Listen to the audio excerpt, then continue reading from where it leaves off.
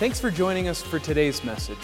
Our mission here at Plum Creek is to help you experience intimacy with God, intentionality with family, and influence with others. Our hope is that what you hear today will impact and challenge you to love God and the people around you in a whole new way. We'd encourage you to check us out online at plumcreekonline.com to see how Plum Creek is impacting our community and what opportunities we might have for you or for your family to get connected.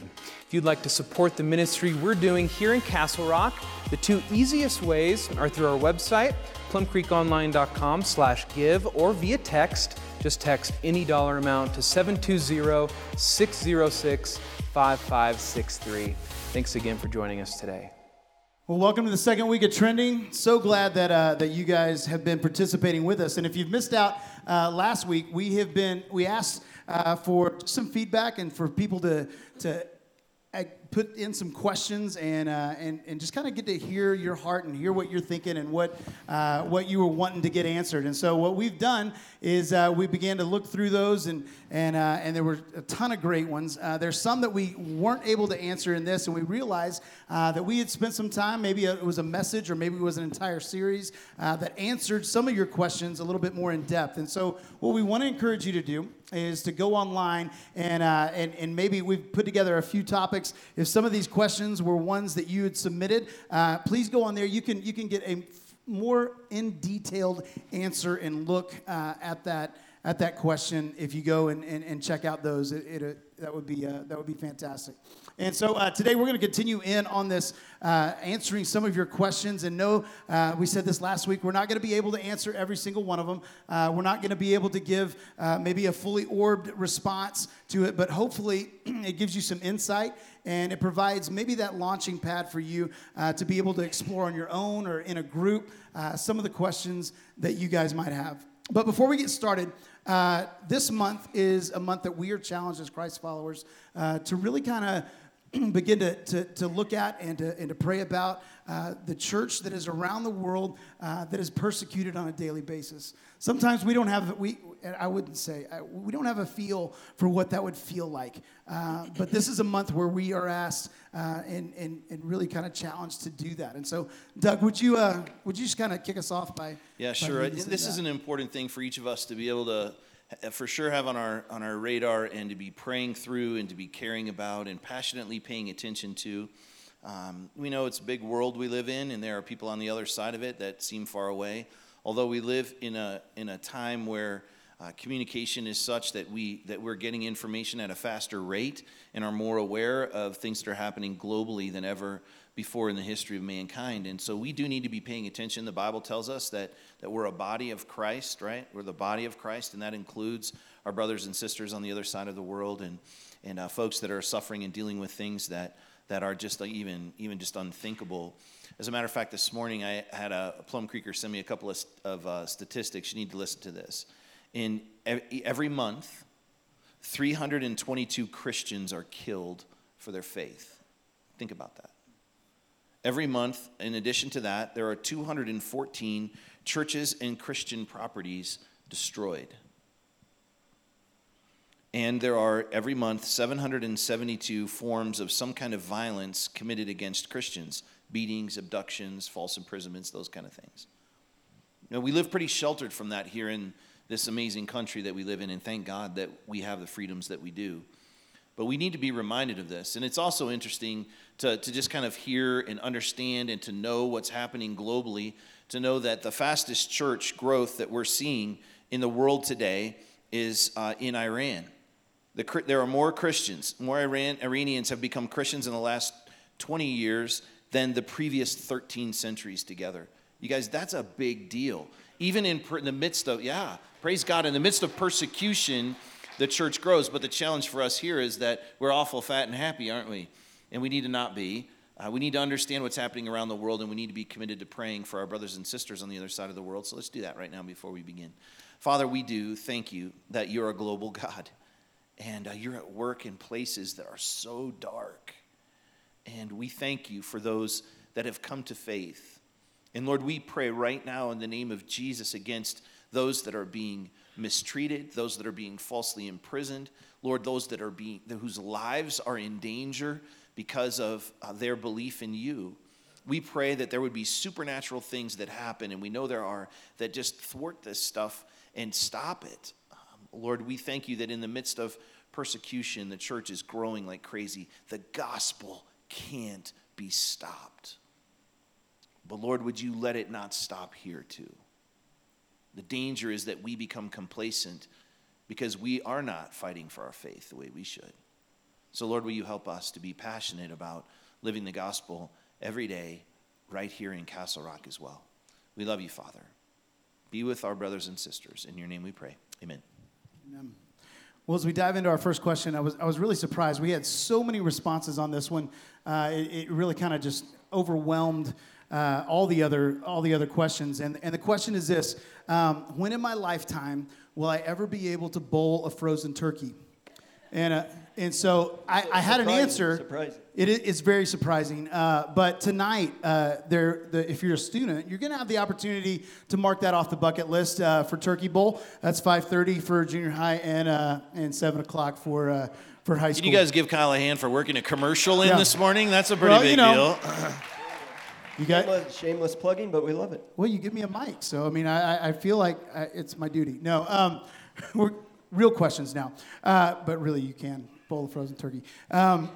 First question is this: we live in a world where it seems like the prevailing thought is there's one God at the top of the mountain, and we all kind of run up different directions to get to him. And so the question is this: is Jesus the only way to God? And what about other religions? Where does that leave them? It's a great question, very relevant, especially here in America. The Barna Group did some research a few years ago, and a couple of stats. 43% of Americans in general agreed with the statement that it doesn't matter what your religious faith is, because we're basically all following the same teaching, the same lessons. Here's the more troubling one. 26% of those who would call themselves born-again Christians, so people like us, in America said the same thing. A person's religion doesn't matter. All faiths basically teach the same thing. So it's a very relevant question, thinking that potentially 26% of us here today might be wrestling with this question. So you guys know we live in what's called the postmodern world, right? And with that comes this kind of worldview. It's called relative morality, and the idea is that we just need to give each other space to believe whatever you care to believe. So I'll believe what I want to believe. Truth is going to be what I believe to be truth. And you then believe what you want to believe. And truth will be what you call truth. And we'll just decide to leave each other alone. Here's the problem with that. That's like a whole new perspective. Because if you're a Buddhist, you don't believe that. If you're a Muslim, you don't believe that. These other faith-based groups that we would... here's the problem. It seems like Christianity is the one that kind of gets the finger pointed at it in this regard. But if you're a Muslim, you're not saying that everybody else is okay. You're saying that they need to subscribe to the same philosophical and belief system that you do. Are you following what I'm saying there? And so you're actually creating a whole new system by saying that. No matter what belief system you adopt, you're going to be saying that those that aren't like you, don't think like you, are not right. And that the billions of people on the other side of a perception about things of faith are wrong. Do you understand what I'm saying there? It's important. So, for example, if you believe that Islam is correct, there's billions of non-Muslims all over the world that are not right in what they believe. And so we have to understand that this is not exclusively a target that's put on Christians' backs in that regard. If it's correct to believe that multiple belief systems, to approve of multiple belief systems, because they're all valid ways of achieving spiritual enlightenment, then all of those that don't believe that way are also wrong. Are you following me there? I hope that's making sense. Yeah, well, and I just think it just kind of calls the whole, it calls our logic into this question. And the whole idea of, can you believe some things that are diametrically opposed to one another? And so when you think about the five major world religions, starting with Hinduism, they believe there are multitudes of gods, millions and millions of gods. It is an infinite number. Buddhists believe there is no God. The New Age movement believes that they are God. Islam teaches that God is powerful, but he is unknowable. And then Christianity teaches that God is loving and he is knowable. So you can have all these diametrically opposed positions and because that just contradicts logic. There may be elements of truth in various religions, but that doesn't mean that they're all equally valid or that they all teach the same thing. And I think, and Kyle's going to share some of this, I think it's just so cool that we don't need to check our brains at the door when it comes to our faith. Yeah, because it comes down to when you're looking at different religions, you're looking at, okay, what is going to be truth? Like if Christianity ascribes to the Bible, if Islam is with the Quran, if there's all these different works of books, inspired books that each religion clings to, you look at, okay, well, what is the validity of that?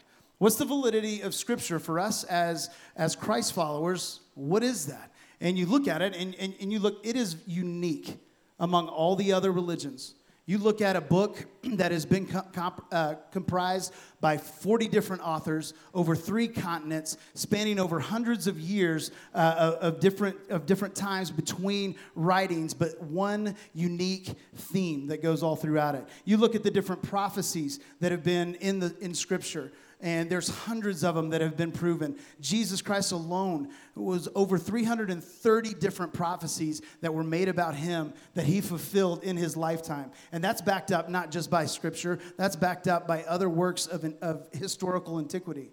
And then you look at different eyewitness accounts. If they're going to write these accounts about Jesus and about themselves in this book, they had to make sure that it was true because the people that were reading them were going to be around there. I mean, think about even just the disciples.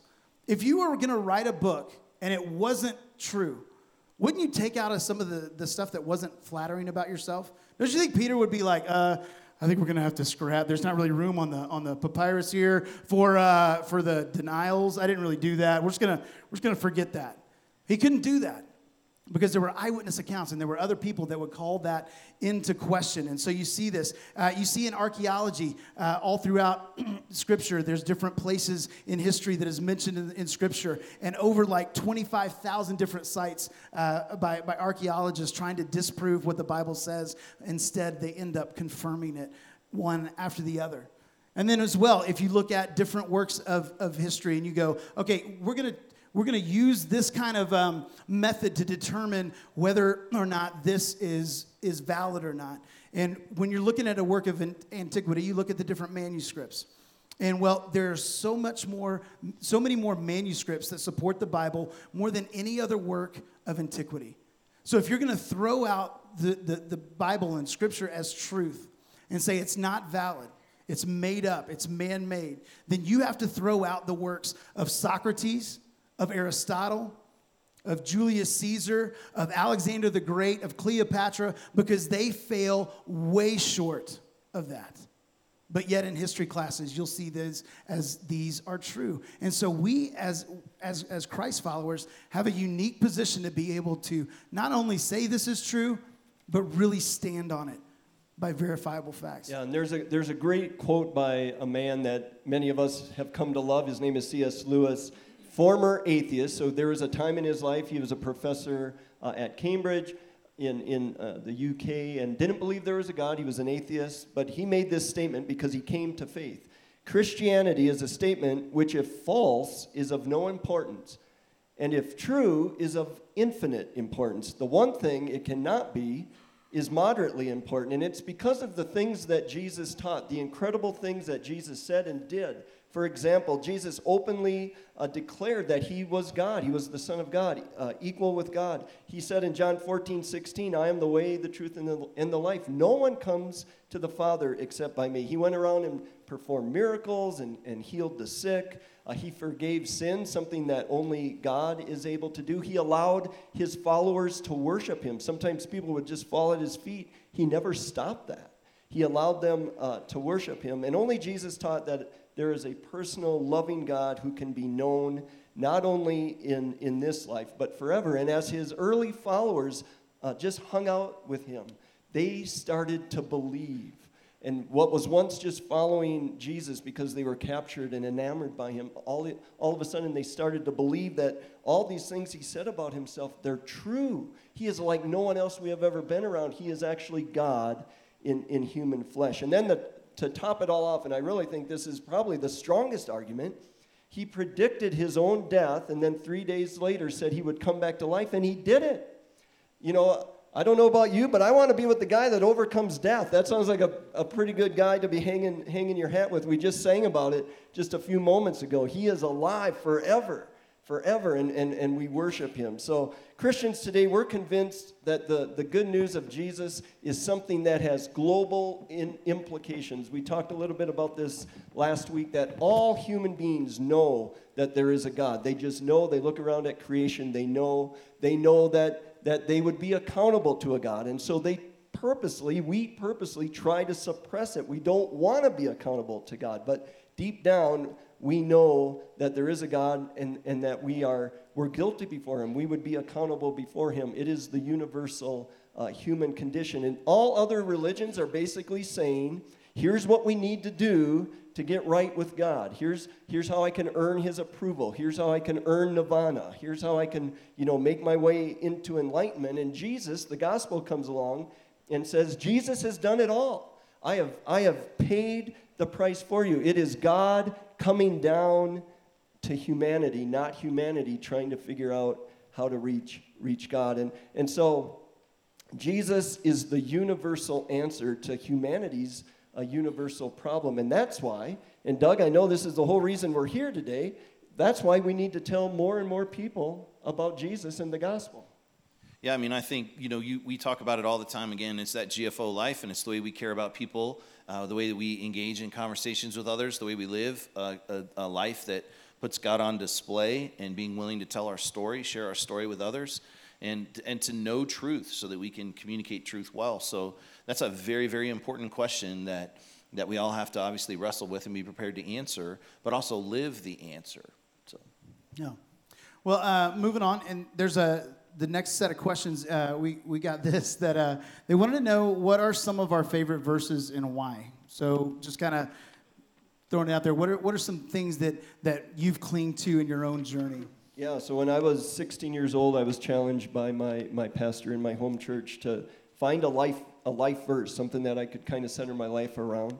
And I chose 1 Corinthians 15:58. So my dear brothers and sisters, be strong and immovable. Always work enthusiastically for the Lord, for you know that nothing you do for the Lord is ever useless. And I just love what that verse is communicating, because it has nothing to do with the fact that I have chosen to be a pastor as my profession, but that anything I do as a follower of Jesus, anything you do as a follower of Jesus, we know that when we are partnering with God and when we are stepping out and doing what he has asked us to do, it is never useless. And all of us want to have purpose in life. All of us want to make our lives count for something, and to just know that anytime we are partnering with God, we are always, everything that we're going to do, it is not going to return void or return or be useless. Another verse, Romans 12:2, don't copy the behaviors and customs of this world, but let God transform you into a new person by changing the way you think. Then you will learn to know God's will for you, which is good, pleasing, and perfect. And I know all of us are doing the exact same thing right now. All of us are thinking right now, right? Some of you are just like, no, I really wasn't. But now you are. All of us are thinking, and we all have an inclination to how we think about things. And generally, we're not always going to do it and think about the things that would be honoring to God. But God wants to change the way we think. God wants to tell us what his will is, his good, pleasing, and perfect will. And so I just love the idea that God is always at work, and when I'm allowing him to work in my life, it's going to affect me, and it's going to put me on the path to doing things and thinking the way God would want me to. Awesome. Doug, how about you? I mean, I'm up here talking a lot, so you guys will be familiar with some of the verses that I love, but I love the word picture that the Apostle Paul uses in 1 Corinthians chapter 9, verse 24, where he describes this life that we're living as a race and that we need to run the race to win. I love the whole kind of athletic metaphor there, understanding that this is not just a normal race, this is a race with eternal significance, and so we need to run to win. I love that whole word picture that he lays out for us. And if you've been around, you probably, if you haven't, hear me again, write down James 1:5. I pray that all the time. You guys that have been here are laughing right now because I say that all the time. Pray James 1:5 over yourself every day, every decision you have to make, which is several times throughout the course of the day. just to pray that God would, when you need it, that God would provide for you the wisdom that you need. So there are lots of incredible verses. Another one that I would have you guys write down and work on memorizing and use, I quote versions of it all the time, is a passage of Scripture in Philippians 4:8. Inevitably, there's going to be thoughts that come through our mind that we need to take captive and think different about. And so this is one way, Philippians 4:8. You could pray this. Think about how you could pray this verse. I encourage you to pray Scripture. Lord, help me. This one final thing to fix my thoughts on what is true and honorable and what is right and pure and lovely and admirable. Think about things that are excellent and worthy of praise. To just have that committed to memory, to pray that verse when your thoughts are getting off track. And then some of you that are close to me know just recently I started praying Luke chapter 4, verse 32 before I speak every week. And I was doing my devotions one day, and that verse popped up, speaking of the authority that Jesus had and that people were amazed by his authority. I know I don't have any authority. It all comes from him. And when we teach the word of God, then we're teaching his authority. And I pray that that would grip people's hearts and touch people's hearts. And I remember it because my son's name is Luke. I have 4 kids, and Luke's football number was 32. So that's how I remember it.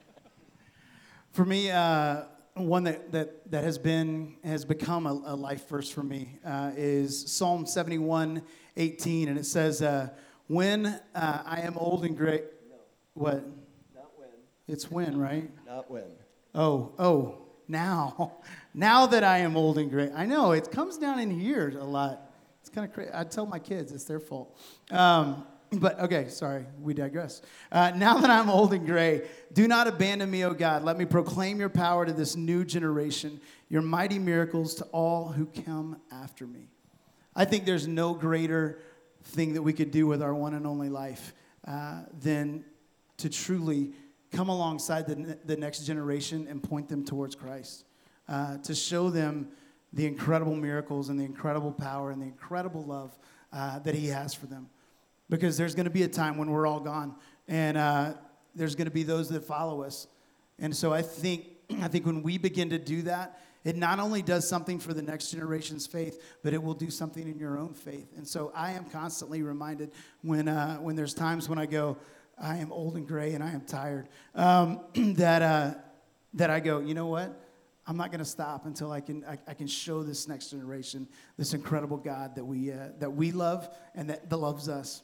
And then another one for me is 2 Corinthians 10:5, and I need this because there's times in my life that I'm a knucklehead, and there's times that I try to get off path, and so I have to be reminded of this. It says, "We demolish arguments and every pretension that sets itself up against the knowledge of God, and take captive every thought to make it obedient to Christ."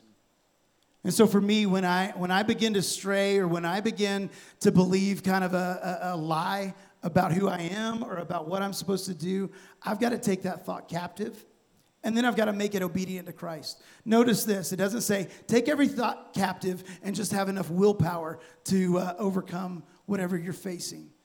It says, take that thought captive and make it obedient to Christ. It's the Spirit's power inside of me that does the work at allowing me and giving me the ability to overcome the obstacles that I face, the sin that so easily entangles. And so I've got to take those thoughts captive and then allow Christ's Spirit inside of me to be the thing that overcomes.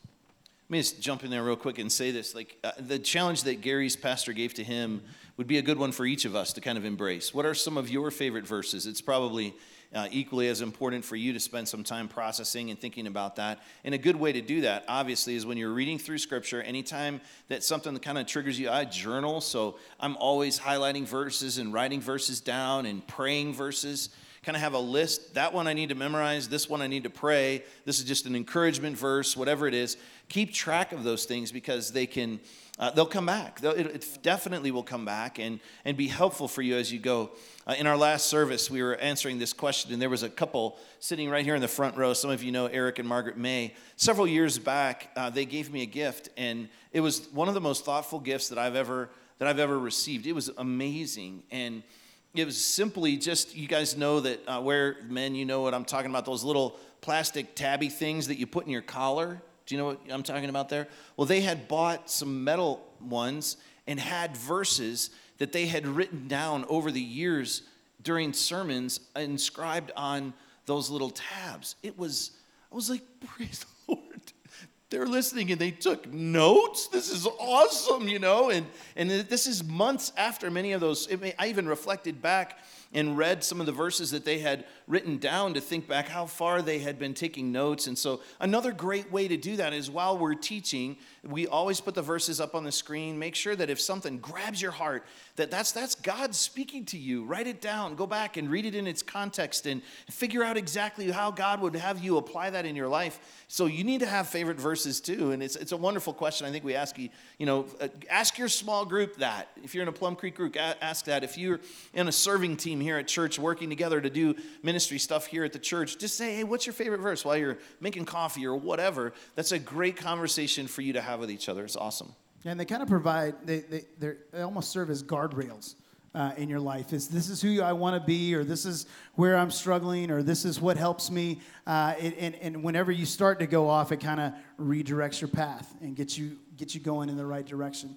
Which kind of leads us into the next question that we had, which is actually two questions that were submitted, but we felt like that they would go together well, and then also it can lead into a myriad of other topics. But it was, how should I deal as a Christ follower? How should I deal with anger and with fear?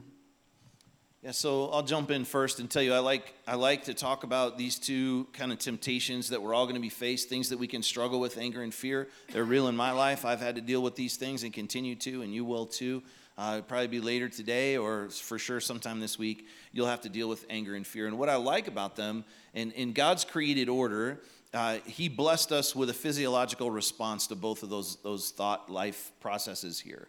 And so when you think about anger, you could say, my blood was, what would you say? Boiling, right? My blood, all kinds of different ways that we kind of word picture around anger. Was going to explode, right? I felt like I was going to explode. There is literally a physiological response to anger in us. The same is true with fear. We would say, I was gripped by fear, right? And so we understand the true physiological body response that we have around these two things. So here's the challenge. If we're not careful, these things can almost become defining. So, Doug, yeah, he's just an angry guy, right? Or whatever your name is, they're just fearful. They struggle with fear or depression. They're just kind of depressed. That's who they are. That's not who you are. That's who you've allowed yourself to become based on, you are a child of the living God, and He provides for us an opportunity to deal with and to overcome these things. So what we just talked about, verses, maybe if you struggle with anger or fear, which we all will from time to time, you need to find some really great verses. And now, watch this. This is so huge. Everybody look at me. When you feel, if you're an angry person, your temper boiling or whatever you would describe, that then needs to be an alarm to initiate a plan of attack to counteract your anger.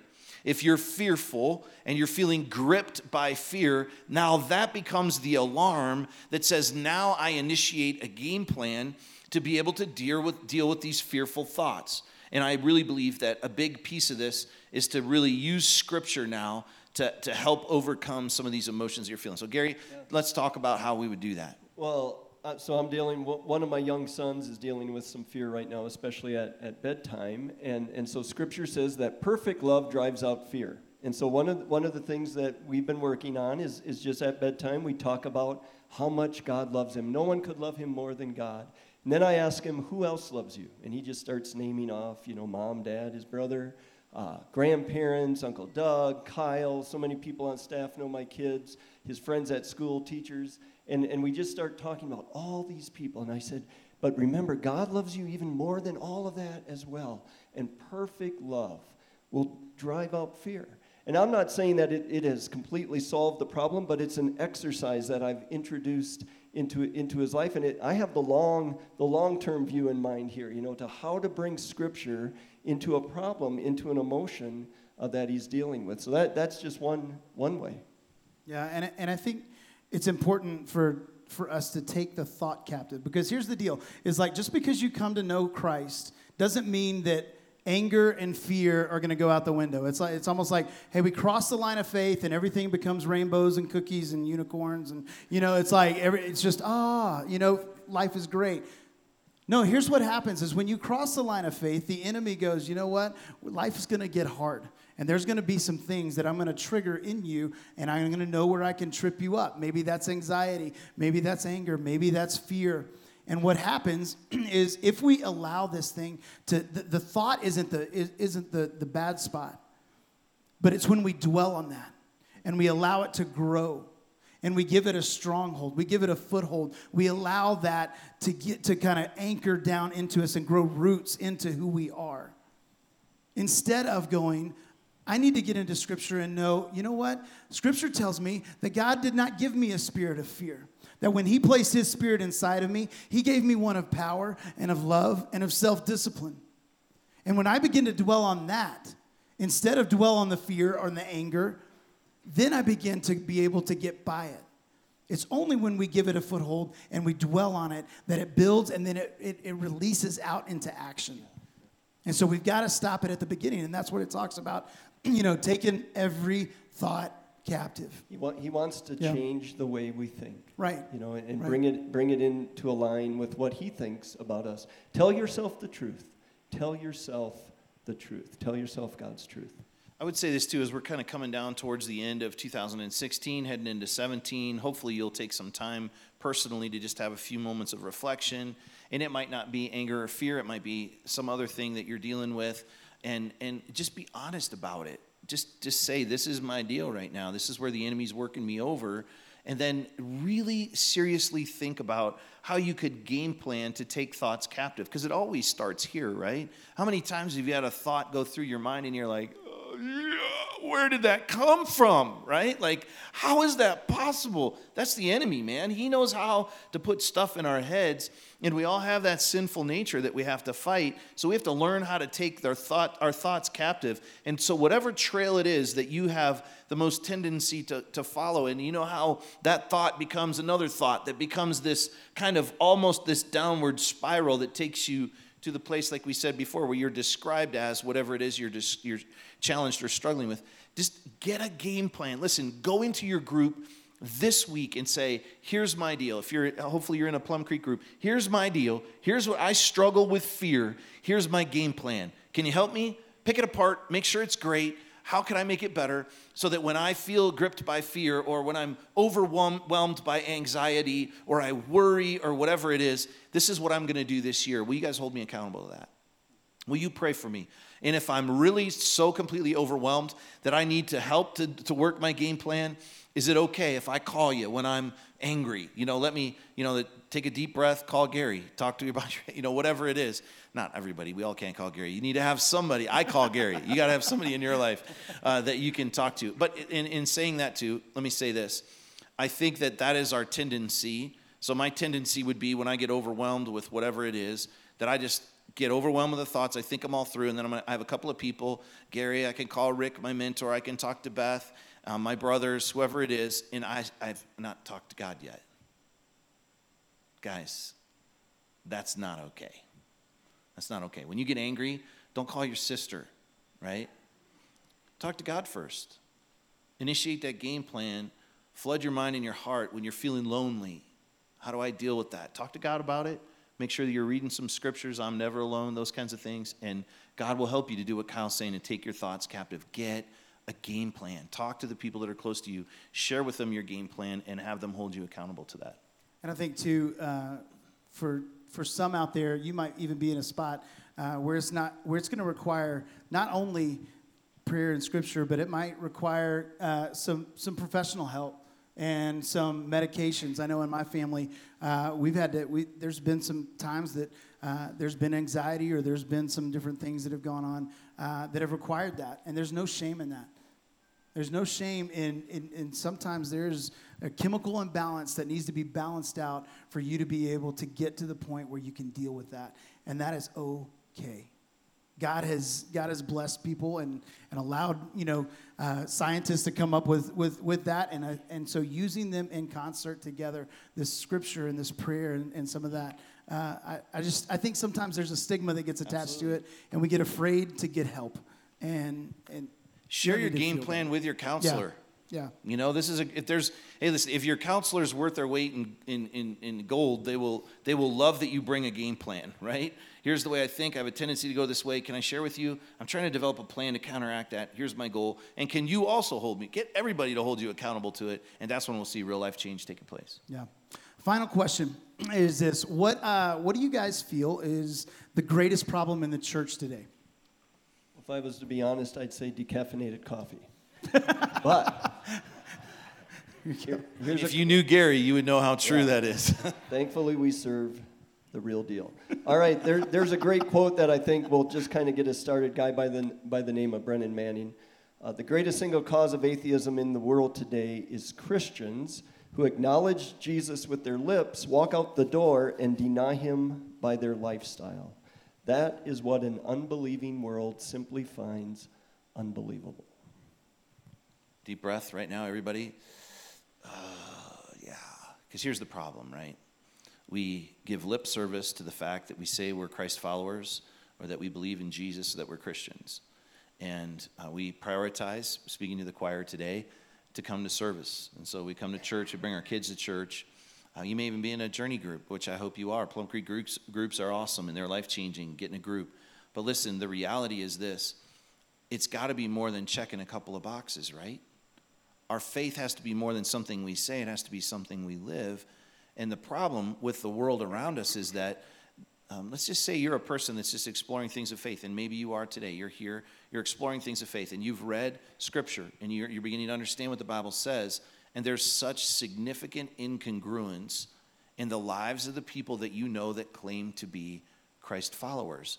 And listen, none of us are perfect, and if you're on that journey and you're here today, listen, none of us are perfect. You're not perfect either. We're on a journey. We're trying to figure this thing out. But listen, every single one of us here have to understand that really following Jesus isn't just about saying you do. It's not just about checking a box and coming on a weekend to one of the gatherings at wherever church it is that you go to. It has to be that these things that we're reading, that we're understanding, God's heart becoming our heart so that we're actually living differently. It's impacting the way that I think. It's changing the way that I live. It's helping me in my marriage. It's helping me. Listen, if those that do business with you don't see that you do business to the rest of the world around us, it's not okay. Because the people that do business with you should kind of be like, you know what? I want to do more business with this guy or gal. Because they're just so different. They tell the truth. They operate with integrity. I don't have to second guess them. I don't have to think that they're trying to underhand some way, sneak something in that shouldn't be there. They're just different. That's the kind of person I want to do business with. You too, right? Of course we do. So when we really not just say that we love Jesus, but we live like Jesus would have us live, I think this is the number one problem in the church in America today. We give it lip service. Yep, high five, here we go. But it never changes. It never changes the way we live.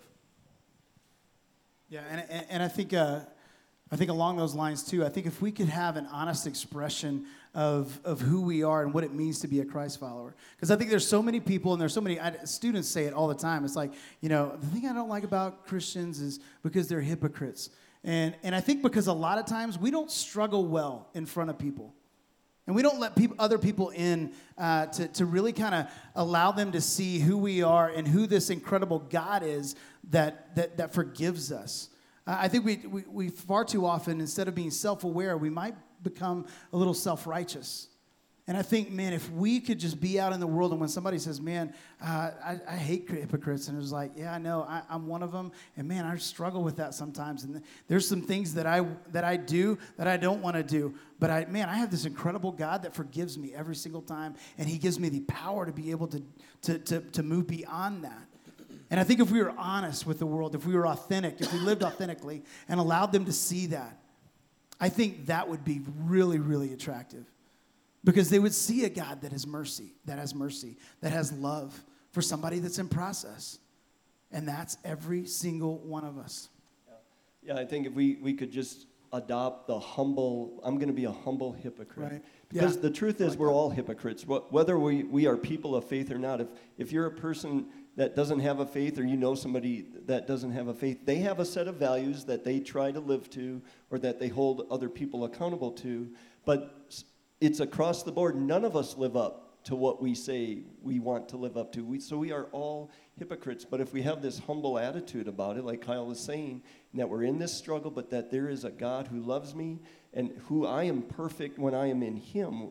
My relationship with Christ is what makes me perfect, and he is changing me from the inside out. He's changing the way I think. That's what we've been talking about. And you know what? Preach the gospel to yourself every single day, that we have fallen so far short of who God intended for me to be. And when I am focused on that, and then realize that with all of my failings, all the things that I have done wrong, intentionally, unintentionally, and yet God loves me anyway, and he has forgiven me, it just opens up the door. It changes the way I think.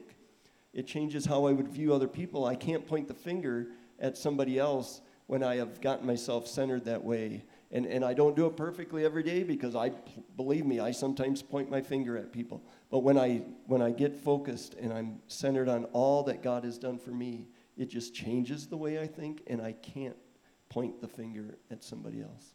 Yeah, it almost moves like your obedience from have to I want to.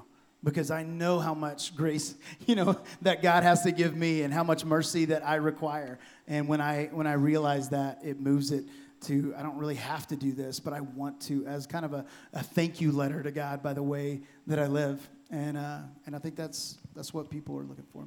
So one of the things I love about my job, and I really believe it's part of the calling that God has placed on me in a former life at a different church. I was the men's pastor, and so I love to challenge the men to step up and lead.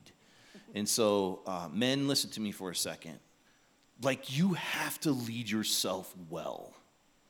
God calls you to do that. That's no joke. And I truly believe with all my heart that when you lead yourself well, and listen, I'm talking to students here, I'm talking singles, married, whatever. Lead yourself.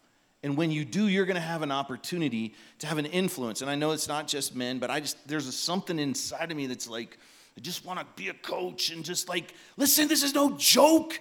Let's get after it. And if you stay focused and you make a heart's commitment to do it, to live different, to keep your eyes on Jesus, to love your marriage in a way that would honor God and lead in your marriage, pray with your wife, read your Bible with your family, let your kids see you read the Word of God. Let them learn to pray by listening to you pray.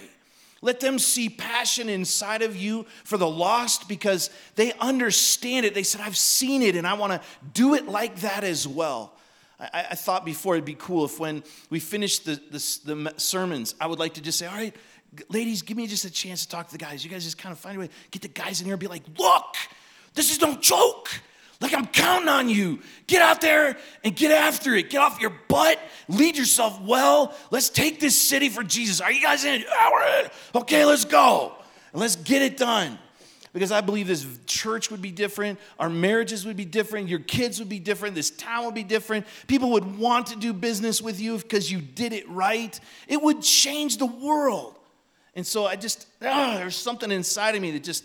come on, guys, let's hold each other accountable. Let's get after this. Let's do it well. And I'm not just talking to the guys now, but I kind of was there for a minute. Do it. Let's just do it. And now for the rest of us, all of us together, if we can just get past this, yeah, I'm a Christian. But it needs to be so much deeper inside of us that we're this is not who I say I am. It's who I live that I am. So that people could see it different. And again, like we've said, not perfect, not perfection.